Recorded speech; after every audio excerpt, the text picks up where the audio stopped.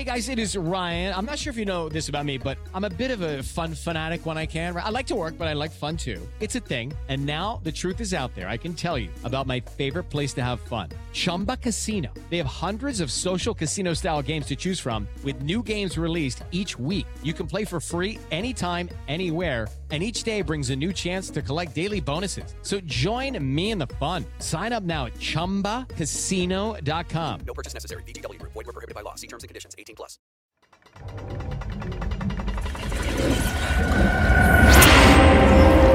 Freemasus, pre-God, pre-Devil, Maso Tenebrarum, Maso Lacrimarum und Maso Suspiriorum. Darkness, tears, and sighs. Hi, this is another Slate Spoiler Special podcast. I'm Dana Stevens, Slate's movie critic, and today we're here to spoil Suspiria, the new remake by Luca Guadagnino of the Italian cult horror classic from Dario Argento. And joining me from Slate's Philly studios, aka his closet with a microphone, as I believe, is Sam Adams. Hey, Sam. Hello. Sam, you are a senior editor in the culture department at Slate. I am. And you are also a frequent spoiler companion. And I want to know, before we start on Suspiria, which is in a way a discussion about both Suspirias, I think, since this one enfolds the old one in so many ways, it's kind of a discussion about horror movies. So I just want to know, before we get to either Suspiria, how you feel about horror on this Halloween week. Tell me what your visceral reactions are to seeing a scary movie. Do you crave it? Is it an experience that you seek out? I guess I would say I both sort of crave it and dread it. I have found myself, weirdly, as I get older, sort of more susceptible to the kind of the visceral aspects of seeing horror movies. Like they just kind of, get at me and get my adrenaline flowing and make me feel mauled in a way that they didn't used to when I think maybe I was younger and had a less keen sense of my own mortality. But I also love watching them, and I love the sort of technical intensity of them. It's a really kind of technically demanding genre, maybe the most so. And I love what it gives a chance for, directors and the whole sort of cinematic ensemble to do with it. Yeah, I agree. It seems like to be a cinephile who completely rules out horror is to shut yourself off from a lot of pleasure and a lot of great filmmaking.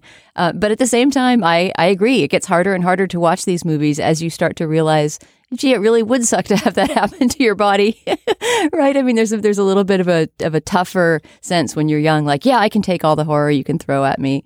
And maybe it's sort of a morally good thing that it becomes a little bit harder as we age. But let's get to this particular horror movie that opened the weekend before Halloween, Luca Guadagnino's Suspiria. I want to know a little bit about your background with the Dario Argento movie, the 1977 cult classic that this is based on. Did you go in knowing that movie, or did you watch it because this one was coming out, or have you not seen it yet? I think I've seen it twice. The first time was a long while ago, and then I got to see it just over the summer. There was a screening here in Philadelphia with Jessica Harper, the star of the original, in attendance on 35 millimeter film, which she then came up afterwards and kind of said, actually, that's not a very good print and the colors are all off and you should really go home and watch the Blu-ray, which was a little, I'm not sure how much the people who put on the screening appreciated that. But yeah, I've seen it earlier and recently. I am not and I apologize to my friends who feel differently, but I am not I don't revere Dario Argento the way some of my more sort of intensely horror fanatic friends do. I think the original movie is kind of beautiful. I think it makes and effective. I think it makes very little sense. And so in a way it is a good candidate for a remake. It is, a lot of people consider it in the pantheon and were really just offended by the idea that anybody would try and do this. But a surprising number of them have actually come around on this film, which has been an interesting thing to watch. Yeah, I wouldn't say revere Argento, but the two movies of his that I most admire are probably Suspiria and Deep Red, right? Those are the kind of the ones that are the most often shown in repertory because I think they're the most successful. And to give an idea of what an Argento movie is like, to someone who's never seen one, just before we get into why Luca Guadagnino would want to take one and make it his own. The feeling of Argento is this very specific feeling. And as you say, it's much, much, much more about atmosphere and mood than about plot. There's almost no story to the original Suspiria. It's essentially girl goes to haunted ballet school and freaky things happen, right? Guadagnino takes it and loads it up with a lot more meaning and a lot more side stories. But really, the original Suspiria just exists to look and feel and sound a certain way. Can you help me describe what that way is?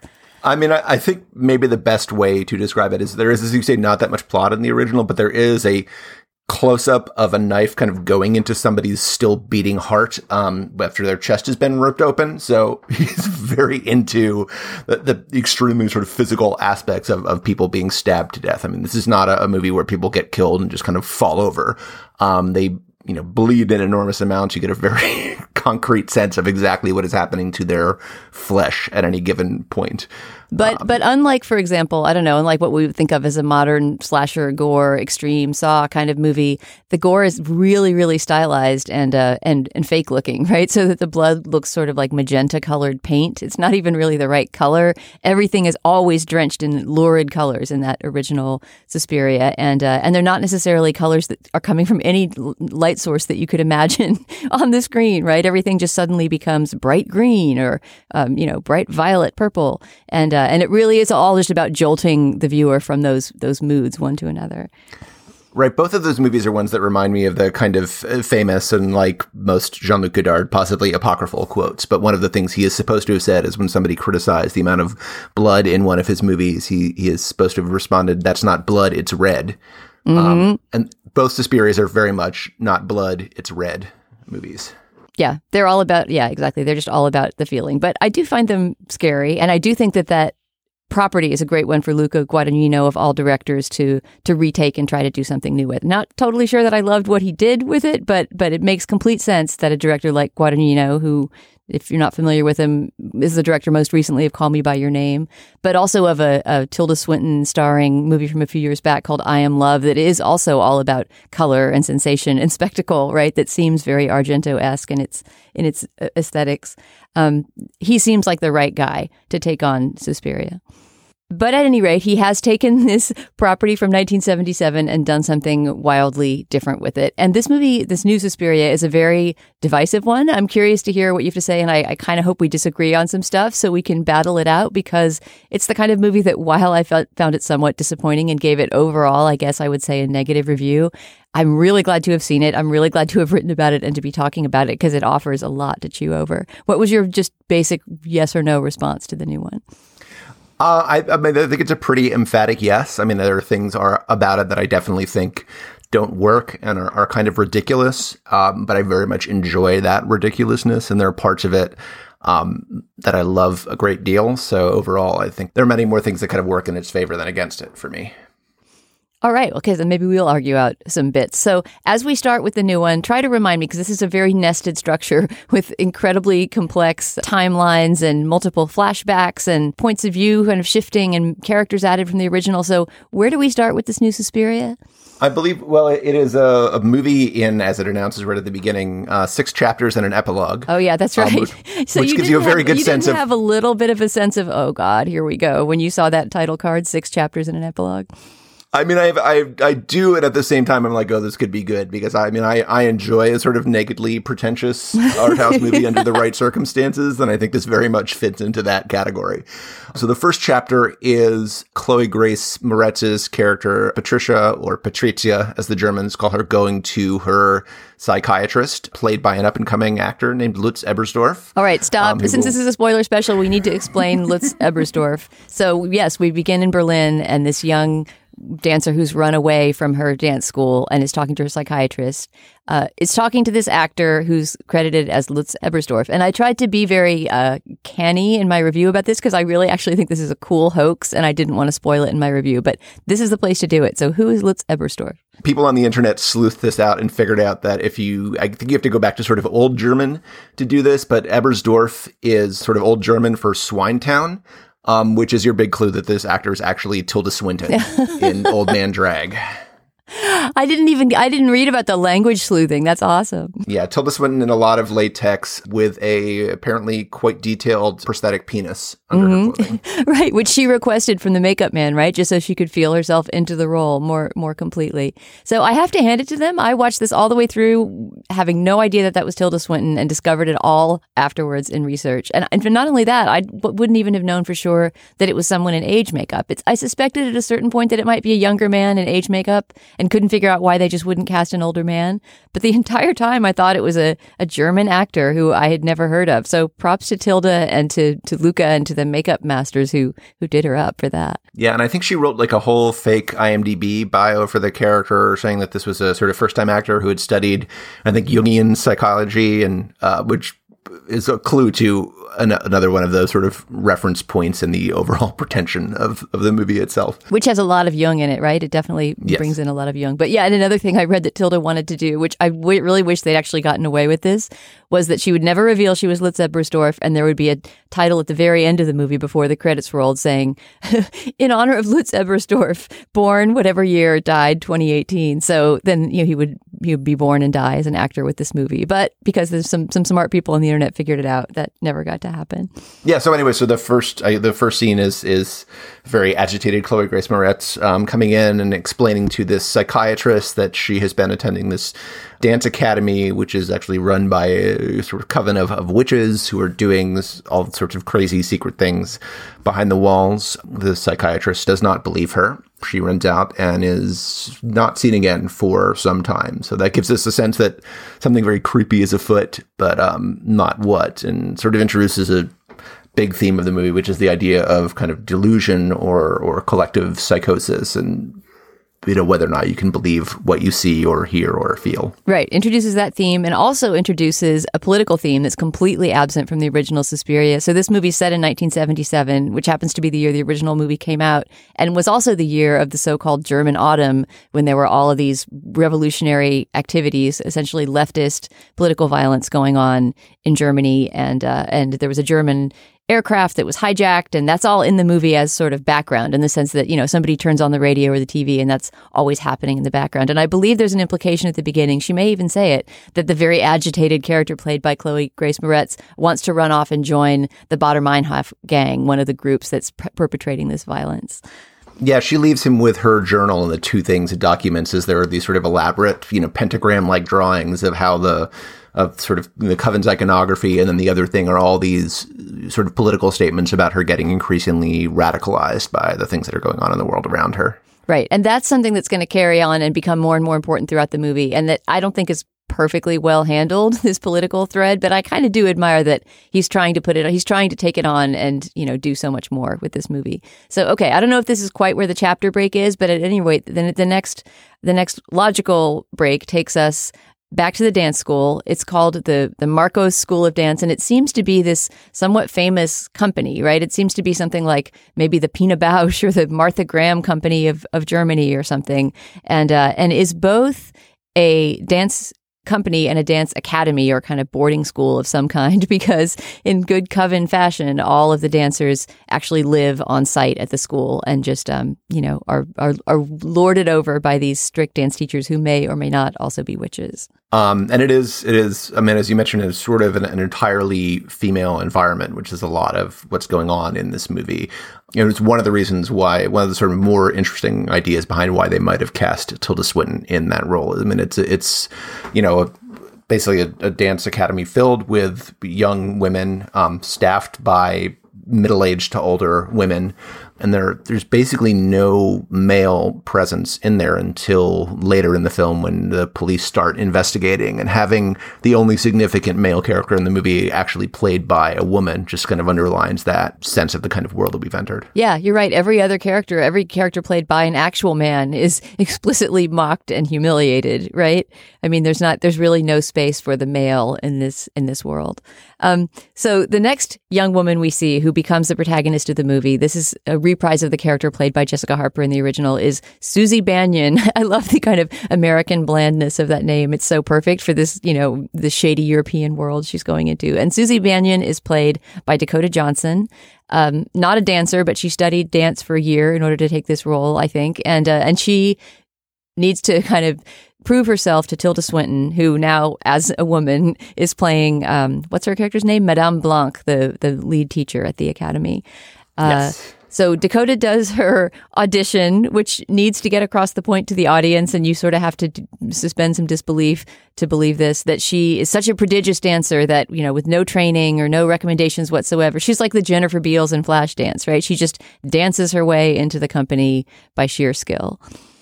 Right, and another part of the character's background, which we sort of get a little bit at the beginning, we see sort of an envelope with a return address that gives us a hint to this, but a lot of it comes in flashbacks, is that she's come from this, you know, very restrictive sort of traditional Mennonite community in the U.S. and somehow become a kind of genius modern dancer and found her way to this dance academy in Germany, despite coming from that, which is just not a thing the movie does very much with, although it kind of keeps going back to that. And that's one of just the more kind of confusing aspects of it. But there's just a lot of, this is a very, very sort of piled high cart of iconography, this movie. He just kind of throws in everything he can think of. Yeah, she's got to have a backstory, and then later on, Lutz Ebersdorf's character is going to have a big backstory having to do with the Holocaust. I mean, there is nothing he will not throw into this kitchen sink. Like, what won't throw in kind of in terms of thematics, politics, you know, psychology, whatever he wants to put in there, he'll put in there. And I find it kind of an unwieldy stew, but you kind of have to respect the maximalism, right?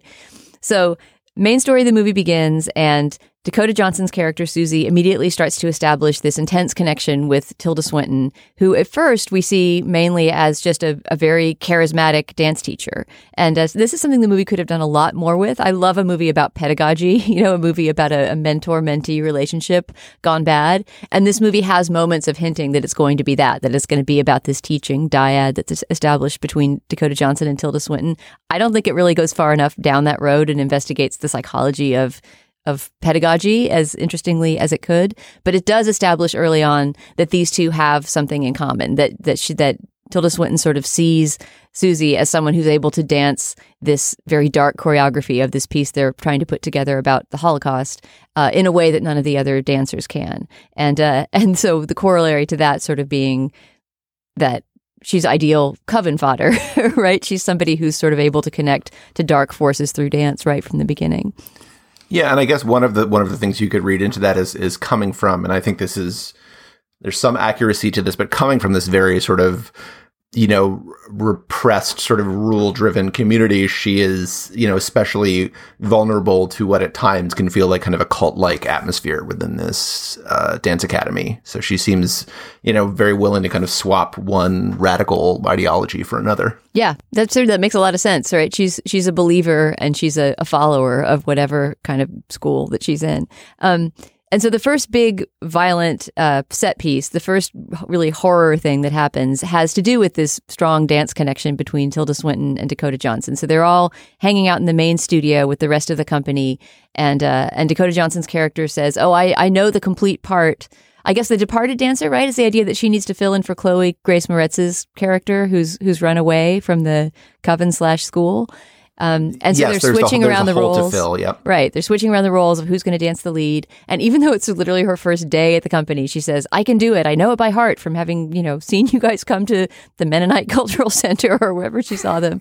And she proceeds to demonstrate this really dark, twisty, I think Martha Grahamish looking sort of dance.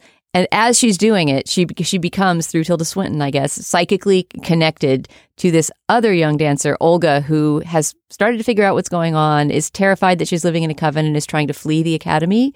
But we watch in parallel cross-cutting as she instead, Olga, that is, gets locked into a separate studio on a whole different floor, quite distant from where Dakota Johnson is dancing, and is nonetheless controlled, almost remote controlled like a puppet by Dakota's movements in such a way that, I mean, this is really well done, I have to say. I had high hopes for this movie during this scene, in such a way that every kind of temporarily twisted position that Dakota Johnson assumes, the other dancer is permanently twisted into, right? So you can imagine she's just getting turned into this like bone-broken pretzel by the end of the scene and slammed against the walls of the studio. And it's just, it's pretty hardcore. Did you agree with me that scene worked incredibly well?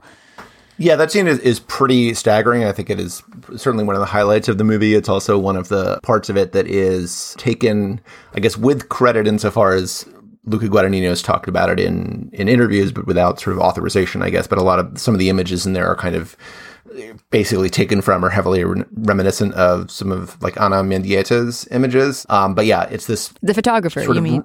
Yes, yeah. So it's this sort of remote control brutalization where this dancer gets turned into this kind of human pretzel by this unseen force. And the capper is that she doesn't actually die at the end. So her body is kind of swollen and bruised and broken and twisted in these completely inhuman shapes, but she's still conscious and breathing at the end of it. And just to make sure that we know that, several of the Coven members turn up with these very sort of, elegant, stylized looking meat hooks and stick them into her flesh and carry her off into a secret passageway behind the mirrors. Right. And so that's when we start to learn and figure out that there is this, the Coven's for real. Chloe Grace Moretz was not imagining it, and that it's all taking place in some kind of dark, hidden corridors underneath the academy, which later become the site of, some exploration by the main characters. All right, so once we've established via this horrifying remote control dance scene that the Coven is in fact a coven and bad stuff is happening behind closed doors, what's the next set of themes that the movie dives into? Well, we find out that there's a power struggle going on in there via a scene where you eventually gather, and a lot of the things in this movie you kind of have to pick up along the way, but you gather that the members of this coven are sort of voting as to who is going to be their lead. I mean, you find out that they are run by this mysterious quasi-immortal witch named Helena Marcos, and there's a vote about who they're going to follow, kind of who's going to lead the coven forward. And it's between Helena Marcos, who we end up not seeing till the very end of the movie, and Madame Blanc, who is Tilda Swinton's character. And there's a voice vote where they're voting for Marcos and Blanc, and the whole scene is kind of done in exterior with subtitles, and the subtitles are kind of labeled by character, but I don't think at this point, and for me, really at basically any point in the movie, I don't know who 90% of those characters are. So it's saying, Tanner or Milius or right. Vendegast, and I don't have any idea who these people are. I didn't even recognize half the actresses. I mean, I got to the end of the movie and saw Sylvie Testude in the credits, and eventually kind of figured out who she was. I think she's the character who's wearing kind of like a Three Stooges wig and big glasses and maybe weird teeth. Yeah, the one who, as long as we're spoiling, stabs herself in the neck at some point during the movie, and we don't quite know why. I think she just can't take it anymore. She's witched out, right? She just wants out of the coven. Right, but you mentioned in your review that Argento kind of cast the original movie with a lot of these kind of classic sort of, grand dames of Hollywood and European cinema. Right, Joan Bennett, Alida Valli, Udo Kier is one of the evil dudes in the first movie. There's just this great kind of Euro horror, gallery of weirdo meanies. Right, and in this one you have people like Ingrid Kavan, who was a kind of regular in like the films of Rainer Fassbinder, who's a big influence on this. Big influence, movie. Yeah, a lot of Fassbinder in the look, yeah. Oh, I kind of suspect he would have hated it, but right. That's neither here nor there. Yeah. So anyway, so we find out that there is this power struggle going on within the coven itself, and that it has to do with paying allegiance to these kind of dark forces, which we still don't really understand, but eventually we kind of get the idea has to do with this trinity of three mothers, one of whom is Mother Suspiriorum, who comes to play a big part in the end of the movie. And that, of course, there's also all kinds of Argento Easter eggs throughout this movie. And the whole thing of the three mothers, I think, is one of those, because Argento had what he eventually called the Mother Trilogy, which Suspiria was the first entry in. Although it took, more than 20 years, 30 years or something to complete this trilogy, the last movie, and it was made in the 2000s sometime. But I believe that he identified these three movies with three different kind of mythical mothers. I mean, Argento himself is really into all this mythical Jungian archetypal stuff, right? So in a way, his sensibility overlaps with what Guadagnino is trying to do. Although I think Guadagnino is also layering in more kind of political and social weight than Argento was in the original. Yeah, I mean, either layering in or just kind of pouring on top, I think, depending on Yeah. how successful you think it is. Yeah, layering makes it sound like he's making a nice lasagna and kind of measuring it out. He's just more like throwing it all on there in a big old heap. Okay, so the other backstory I think we need to get into, and I'm not quite sure where that comes in our multiple chapters, but Lutz Ebersdorf's character, what is it? Dr. Josef Klemperer also has a backstory that becomes a bigger and bigger part of the movie as it goes along. Yes, so we find out eventually, and I think this is pretty late, but we start to find out that he has a wife who was taken away in the Holocaust, and he believes died, but has never been sure for 30 years. And one of the things that the movie's dealing with is there's this contemporary political unrest, but it is still Germany 32 years after the end of World War II, and there's a real sense of that underlaying things. That the building in which the Dance Academy is located has it sort of looks like an old bank or something, like an old stone building, and there's a logo atop it that says, Tanzgruppe, dance group. But you can see that those letters have been kind of painted over something that was there before, and either the letters were, pried off or painted over, and you can't read what it was before, but there is definitely a sense that this is just an old European city with a lot of history running through it and maybe ancient dark forces underneath it, but also this very dark, more recent history as well that has been... Which is also signified by the wall. The Dance Academy is right across from the Berlin Wall. Everybody is constantly walking past a graffiti-covered Berlin Wall in this movie, and there's whole dramas about going to the other side, like when the professor at one point goes over to hear a talk in East Berlin. They're supposed to be in West Berlin, though, for most of the time, correct? The Dance Academy is not in East Berlin, or am I wrong? No, I believe that's correct.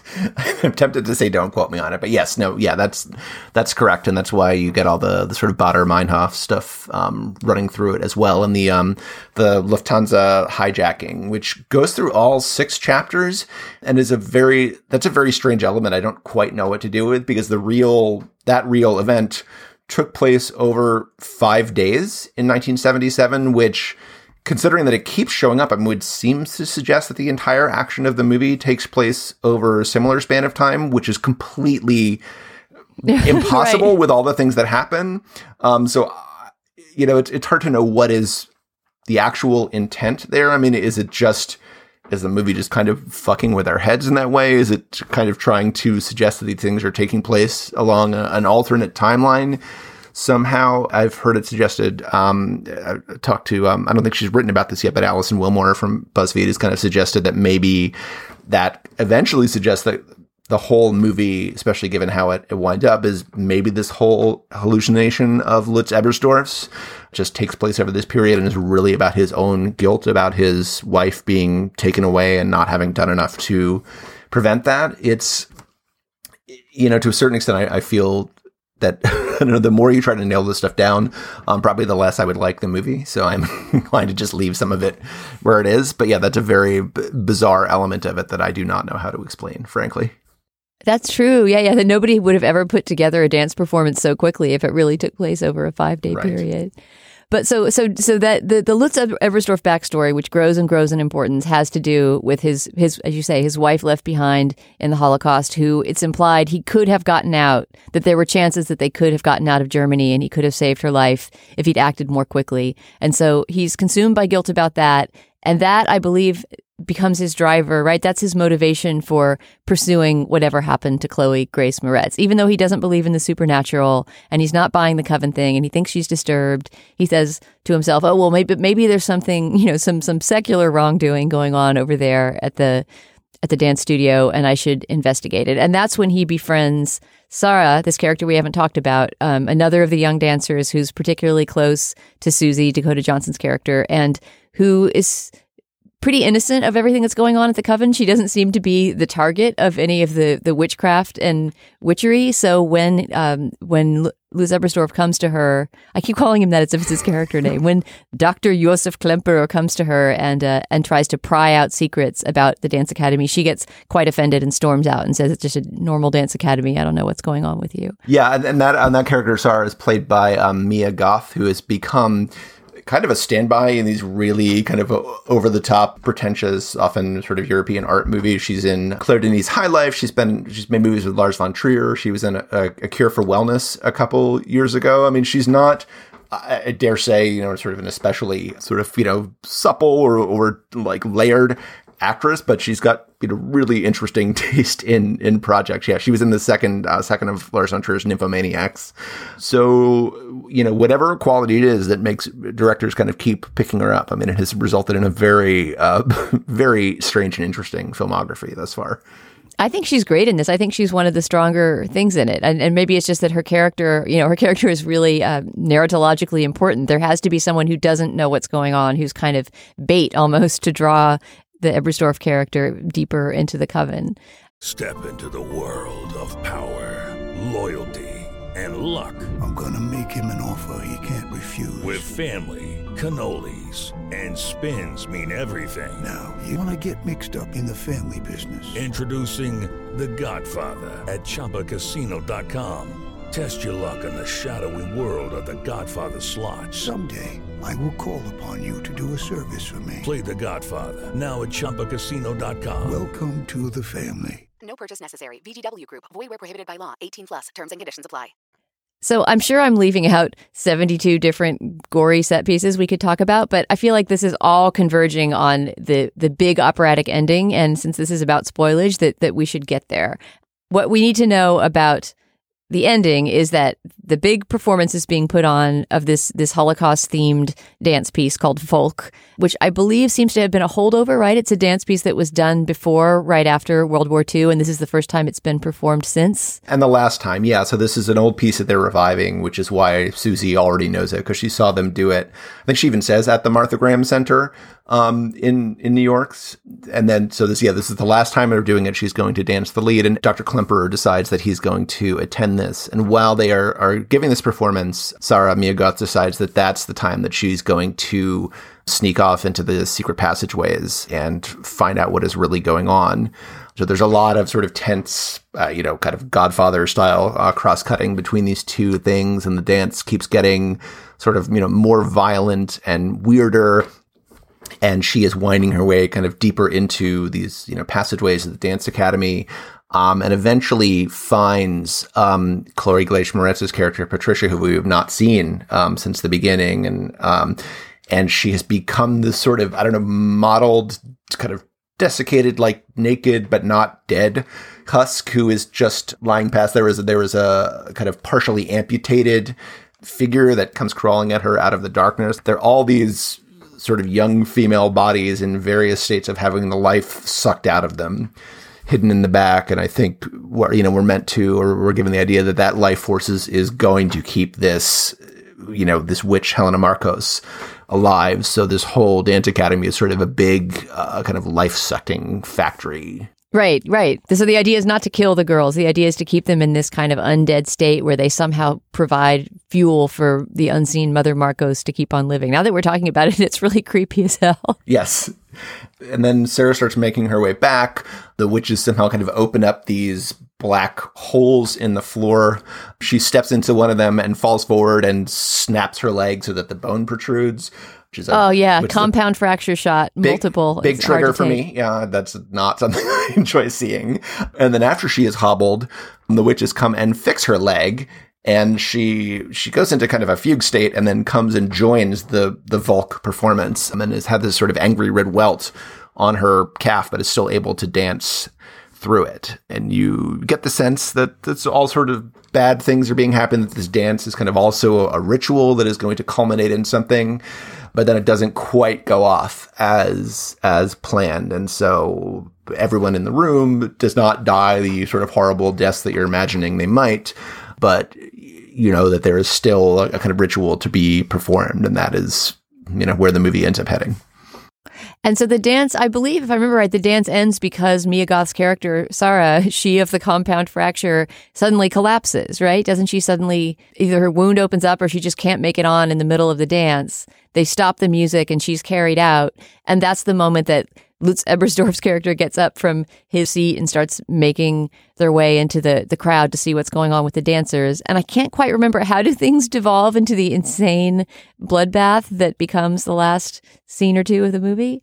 I think after that is when Lutz decides that he really needs to go and kind of investigate properly. So he kind of, sneaks into, the dance academy, but then is sort of captured by the witches. But then also he has this sort of hallucination sequence where his dead wife appears to him and tells him kind of what actually happened to her. That's how they capture him. Yeah. Let's talk about this scene because I actually think it's great. It had me tricked again, the same way that, Lutz being Tilda the whole time had me tricked. So there's this moment when Jessica Harper, right, who played the lead, Susie Bannion, the dancer in the original Suspiria, appears to Lutz Ebersdorf and appears to have survived the war. And she's been hiding away this whole time in a different country. And they have this beautiful reunion and walk together in the snow and kiss. And I admit, I did not read that as a hallucination. I thought it was really happening. I should have been smarter because we know that the witches can make people see things that aren't there. But so as they're walking along, they find themselves right in front of the dance theater.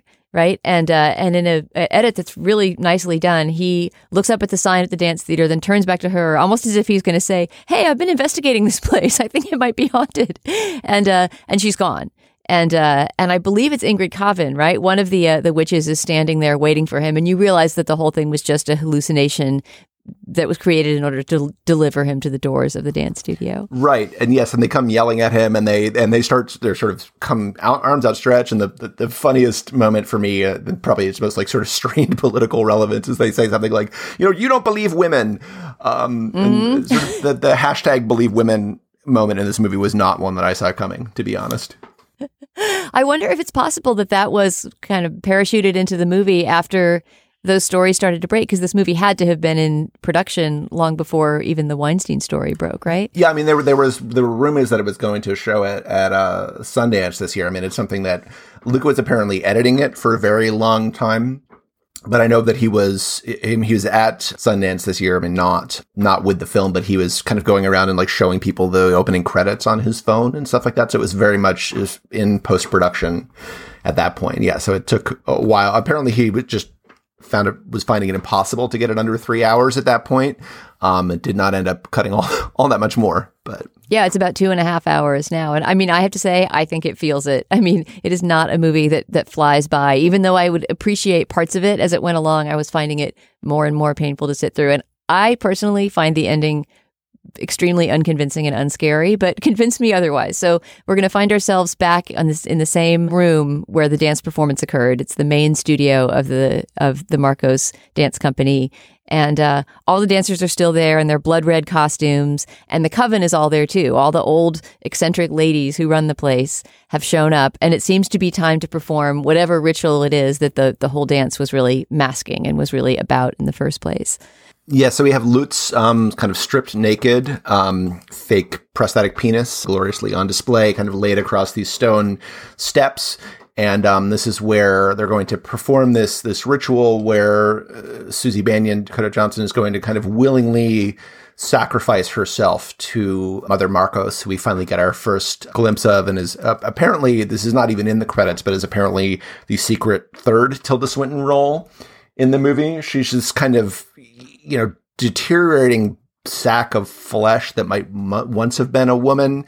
Very hard to tell at this point, but yes. Really cool prosthetics. Did you notice that one of her arms had an extra little baby arm growing out of it that moves on its own? It was incredibly creepy. It was actually one of the best sort of body horror moments in the movie, and it was a complete throwaway. There was no close-up of it or anything, but yeah, she had a third baby arm. Yeah, she looks a little bit like kind of Baron Harkonnen in the Dune movies. Right, like Jabba the Hutt after a really, really bad couple nights on the town. Yeah, it's not a pretty sight at all. Apparently, an essential part of the ritual is that the sacrificial young woman has to kind of give herself willingly, which Susie has apparently been kind of, brainwashed or mind-fucked or whatever enough to do.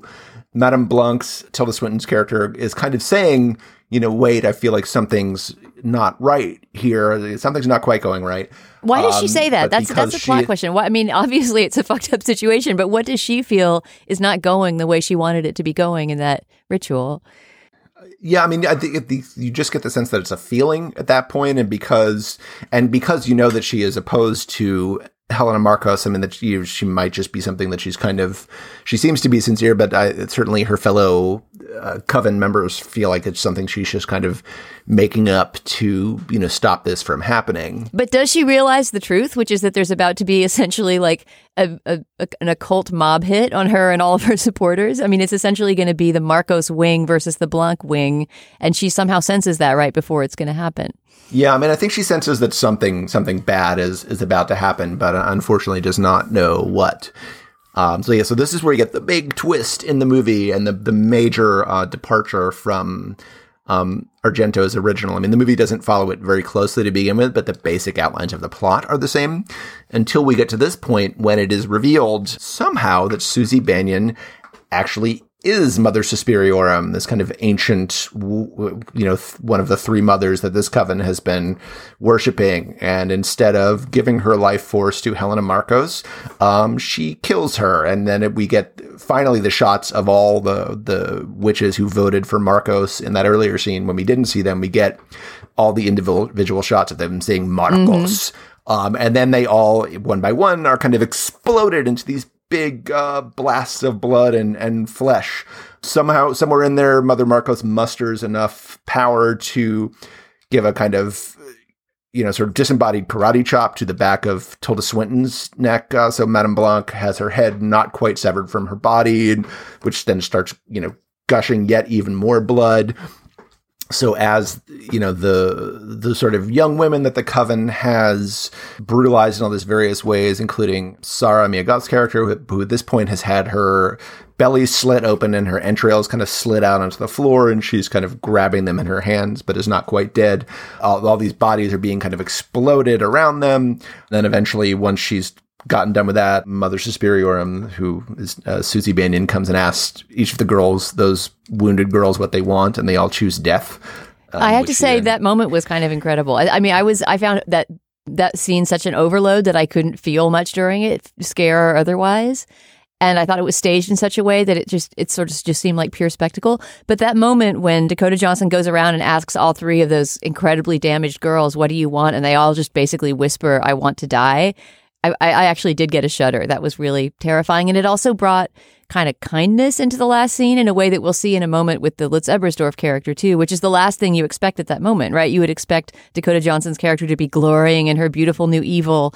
But there's this idea, there's this very sinister kind of idea that she's going to be a tender, caring mother even within her evil, which is precisely, of course, how Mother Marcos and Tilda Swinton before her extended their empires by kind of pretending to be these, no, maybe not even pretending, but also channeling, this caretaking maternal spirit. So, I mean, that to me was the eeriest moment near the end. Yeah, and there's all these sort of flashbacks within the movie to Susie's relationship to her own mother and her sort of death agonies, which she may be remembering or may actually be taking place during the period that the movie is taking place. So I think that's not entirely clear. Right. But her mother has, the strict Mennonite has come to regard Susie as this kind of abomination for some reason. At one point, I think she refers to her as the shit I smeared on the world. Right. Which if her daughter is, turns out to be the sort of fleshly vessel for this ancient evil witch, fair enough. Mom may have a point. But yeah, so there's all these kind of, sort of semi-digested, like, mother issues flowing through it that somehow come to a point here in a way that, I choose to sort of enjoy the spectacle. And I think those small moments you point to are very effective.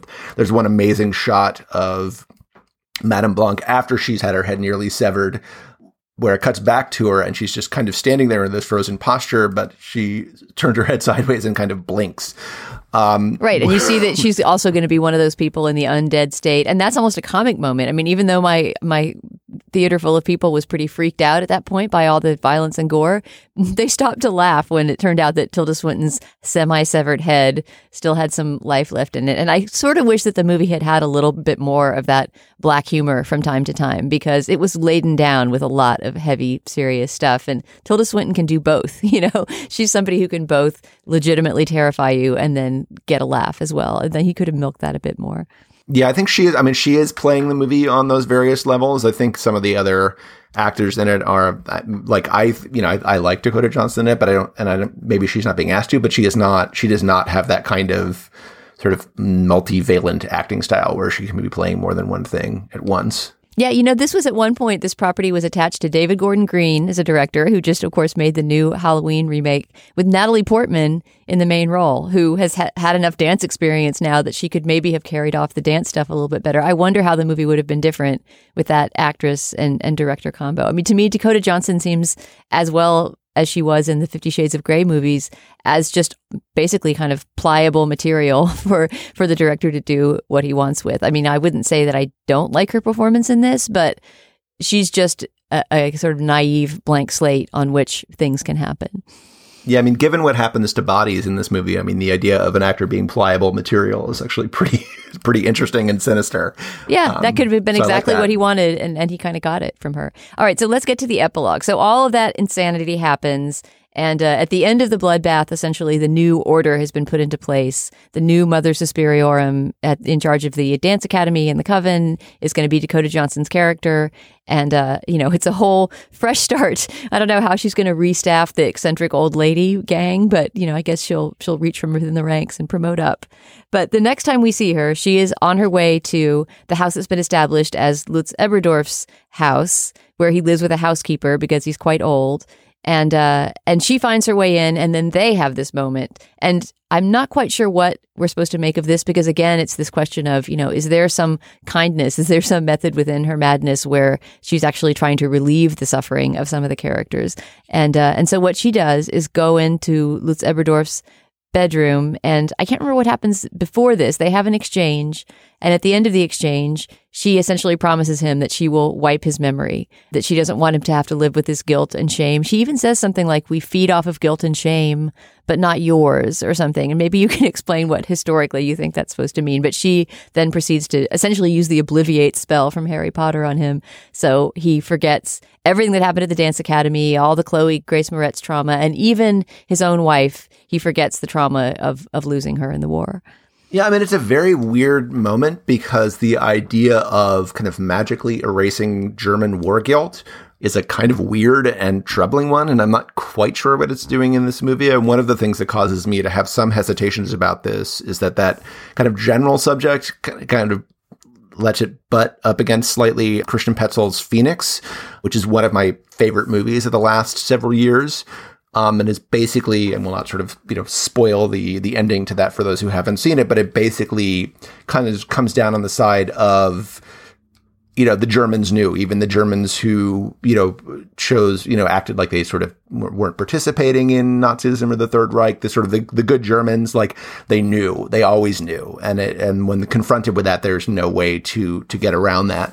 And for this movie to come down on, basically this sort of, evil character, but also with this benevolent side, decides to give this elderly German man a kind of benediction, I guess, in a way, for the death of his wife is a very strange thing. I mean, the movie does not confirm or deny his idea that he could have saved her. She does kind of come and tell him the truth, which is that his wife actually did, perish in one of the concentration camps. Gives him, I guess closure would be the word now, gives him a sort of detailed account of her final moments, confirms that she was not alone, that she was, with people who, although they had only known each other for, days or weeks, still managed to care for each other in some fashion. And that her last thoughts were of him. Her last thoughts were of her husband. Right. I mean, so it seems, of course, this is all coming from a person who's just established as the queen of the coven and an evil witch. But nonetheless, I think that the movie wants us to feel some sense of clemency and relief, right, on behalf of the doctor's character. I think that the movie does want us to feel glad that he was forgiven and obliviated in the way that he was, which I agree puts us in an uneasy relationship to whatever the movie's trying to say about the Third Reich. I mean, granted, we don't know if he's Jewish or not. It seems more implied that maybe his wife was Jewish, right, because she was the one who needed to be gotten out. I think the idea is that she was Jewish and he isn't. Right. Yeah. And the very last shot of the movie is we've seen a couple of times this sort of, scratched in heart with his wife and his initials on the outside of his house. We have. We've seen that earlier because when the last shot closed in on it, I didn't remember having seen it before. Yeah. I mean, there's so much kind of getting thrown at you in the movie that it's, I think easy to for a stray shot like that to just kind of pass you by. But I do think we've seen it at least once. before. But yeah, so we get this, the movie kind of cuts, I think it's almost all shot on 35 millimeter film, but it cuts to a kind of, glaringly digital look for like the last shot of the movie. And it is this zoom in on this by now very kind of washed out corner of the wall, but you can still see where this heart was scratched in. Mm-hmm. So the idea there is that kind of that symbol, at least, of their love endures. So if you have the idea that, whatever sinister past the Dance Academy might have had before the war, it might have been a building. I think this is not even implicitly suggested, but you could certainly kind of imagine that it might have been a building, commandeered by the Third Reich at some point, and then had that logo painted over and a new one kind of put on top of it, that also the love of this couple kind of endures as well, decades into the future, after we have to assume Lutz is dead at that point. Oh, because it takes place in the present day, that last shot? Is there modern dress on the characters around? I think it's implied. I don't know about the dress, because they're just kind of, but I mean, the first thing is this shot of these kind of very modern looking power lines. And I think it's, shot on digital in a way that feels very different from the whole rest of the movie. So it's not sort of explicitly stated, but I think that's the idea. And there are people going in and out of the house that was his that are clearly not him. So it seems, as if he's, long since given up living there. Right. So really what we end on is an image of, the last remaining trace of the one pure relationship in this movie that's all about compromised relationships that turn out to be not for the good. Yeah. So I don't know exactly what to make of the ending insofar as it kind of reframes the whole movie as being about Lutz Ebersdorf and his sort of, psychology and guilt in a way that, like, I didn't think that was the movie I was watching for 2 hours and 15 minutes until the movie kind of suddenly tells us that's what it's been. So that's, frankly, I would sort of like to be able to, I haven't had a chance to watch the film for a second time, but I want to kind of rewatch it with that in mind and see if it plays better that way. But it is a kind of radical and jarring and maybe unsuccessful attempt to kind of reframe everything in the last epilogue. Yeah. And I can't say that it's all the epilogue's fault, but I didn't walk out of this movie with that feeling of kind of cathartic satisfaction and a buckle having been closed, that you feel after a sort of proper horror movie. And maybe this movie doesn't want to be a proper horror movie, and it's happy with all of that sprawl. But to me, it struck me as, and I very rarely use this word, but it was a little pretentious, I think, in the division into chapters and the attempt to take on so many huge ideas. I'm not completely sure in the end that it was that much more than just a very long standard occult horror movie with some pretty good chilling sequences. But in other words, I'm not sure that the thematic overreach completely worked for me. Right. I think I enjoy the thematic overreach kind of almost as an end in itself. It's not a movie I would sort of defend in like every particular and that everything is sort of solidly nailed down and every T is crossed. But I like the kind of aesthetic and conceptual overload of it. It's just something that kind of, blows out your circuits and washes over you. And I saw a number of people saying, and you sort of said this in your review, that this is a kind of, nakedly pretentious, like over the top horror movie, but there are also things that I didn't like about it. So I think I would describe this movie in terms that I think in the same terms that I think people who liked it a lot less than I did would use. Right. Really it's sort of, you say pretentious like it's a bad thing or whatever. Right. And generally, I'm with you. If a movie is called pretentious, I 100% think I'm going to love that movie and I can't wait to see it. I think it was more the chapter division or something. So it was just, there was something about that title, 6 chapters and an epilogue, and then each chapter having these titles like Suspiriorum and, Palace of Tears or whatever, that it was a little bit like when your friend says, will you sit down so I can read you my epic poem? And then a huge scroll is brought out, just the sense that like there's going to be a lot of exposition and, whatever. Yeah, there is a little kind of whiff of the senior project about it. I will own up to that. Yeah. And maybe it's also just that I went in with very high expectations because, I mean, Luca Guadagnino is a great talent. This is a really interesting project for him to take on. It's his first movie after Call Me By Your Name, which I think it did leave you, to me at least, with that feeling of cathartic satisfaction, like the movie did exactly what it tried to do. And, it put me through the ringer and like, I'm good. This movie, on the other hand, is great to talk about afterwards precisely because it leaves so many dangling threads and so many questions unanswered. Right. I mean, I guess there's a similarity to Call Me By Your Name, which for me was a really sort of great movie insofar as it was kind of a sensual, like sort of sexual awakening story. And then there was also this kind of thread in there about like Jewish identity or something that kind of the movie felt like it should have, but didn't really know what to do with, and then kind of dropped at the end. And I think Suspiria is very much like that. I mean, the bits that are about kind of the body and dance and color and movement and editing are great. I don't think that whatever attempts it's making at a grand statement about, history or political turmoil land. I just I guess I reserve the right not to care about that much. Right. Well, it would be as if Call Me By Your Name had long scenes of Elio and Oliver bonding over their Stars of David and doing strange naked rituals around them. And right. I mean, if they were given this huge occult meaning that threaded throughout the whole movie, as opposed to just being the subject of conversation a couple of times. I think a lot of people would like to see him follow through on the ideas you just mentioned, but maybe in the sequel. Yeah, maybe some fan service for Call Me By Your Name, too. All right. Well, that took almost as long as the movie itself, but it was, to me, more satisfying. So thanks for coming in to talk about Guadagnino's Suspiria with me, Sam. Oh, thank you for having me, Dana. Let's spoil another one soon. Yes, let's. And thanks to all of you for listening. Please subscribe to the Slate Spoiler Special podcast feed. And if you like our show, you can rate it and review it in the Apple Podcast Store or wherever you get your podcasts. Also, if you have suggestions for movies or TV shows you'd like us to spoil in the future or any other feedback to share, you can send it to spoilers@slate.com. Our producer is Danielle Hewitt. For Sam Adams, this is Dana Stevens. We'll talk to you soon.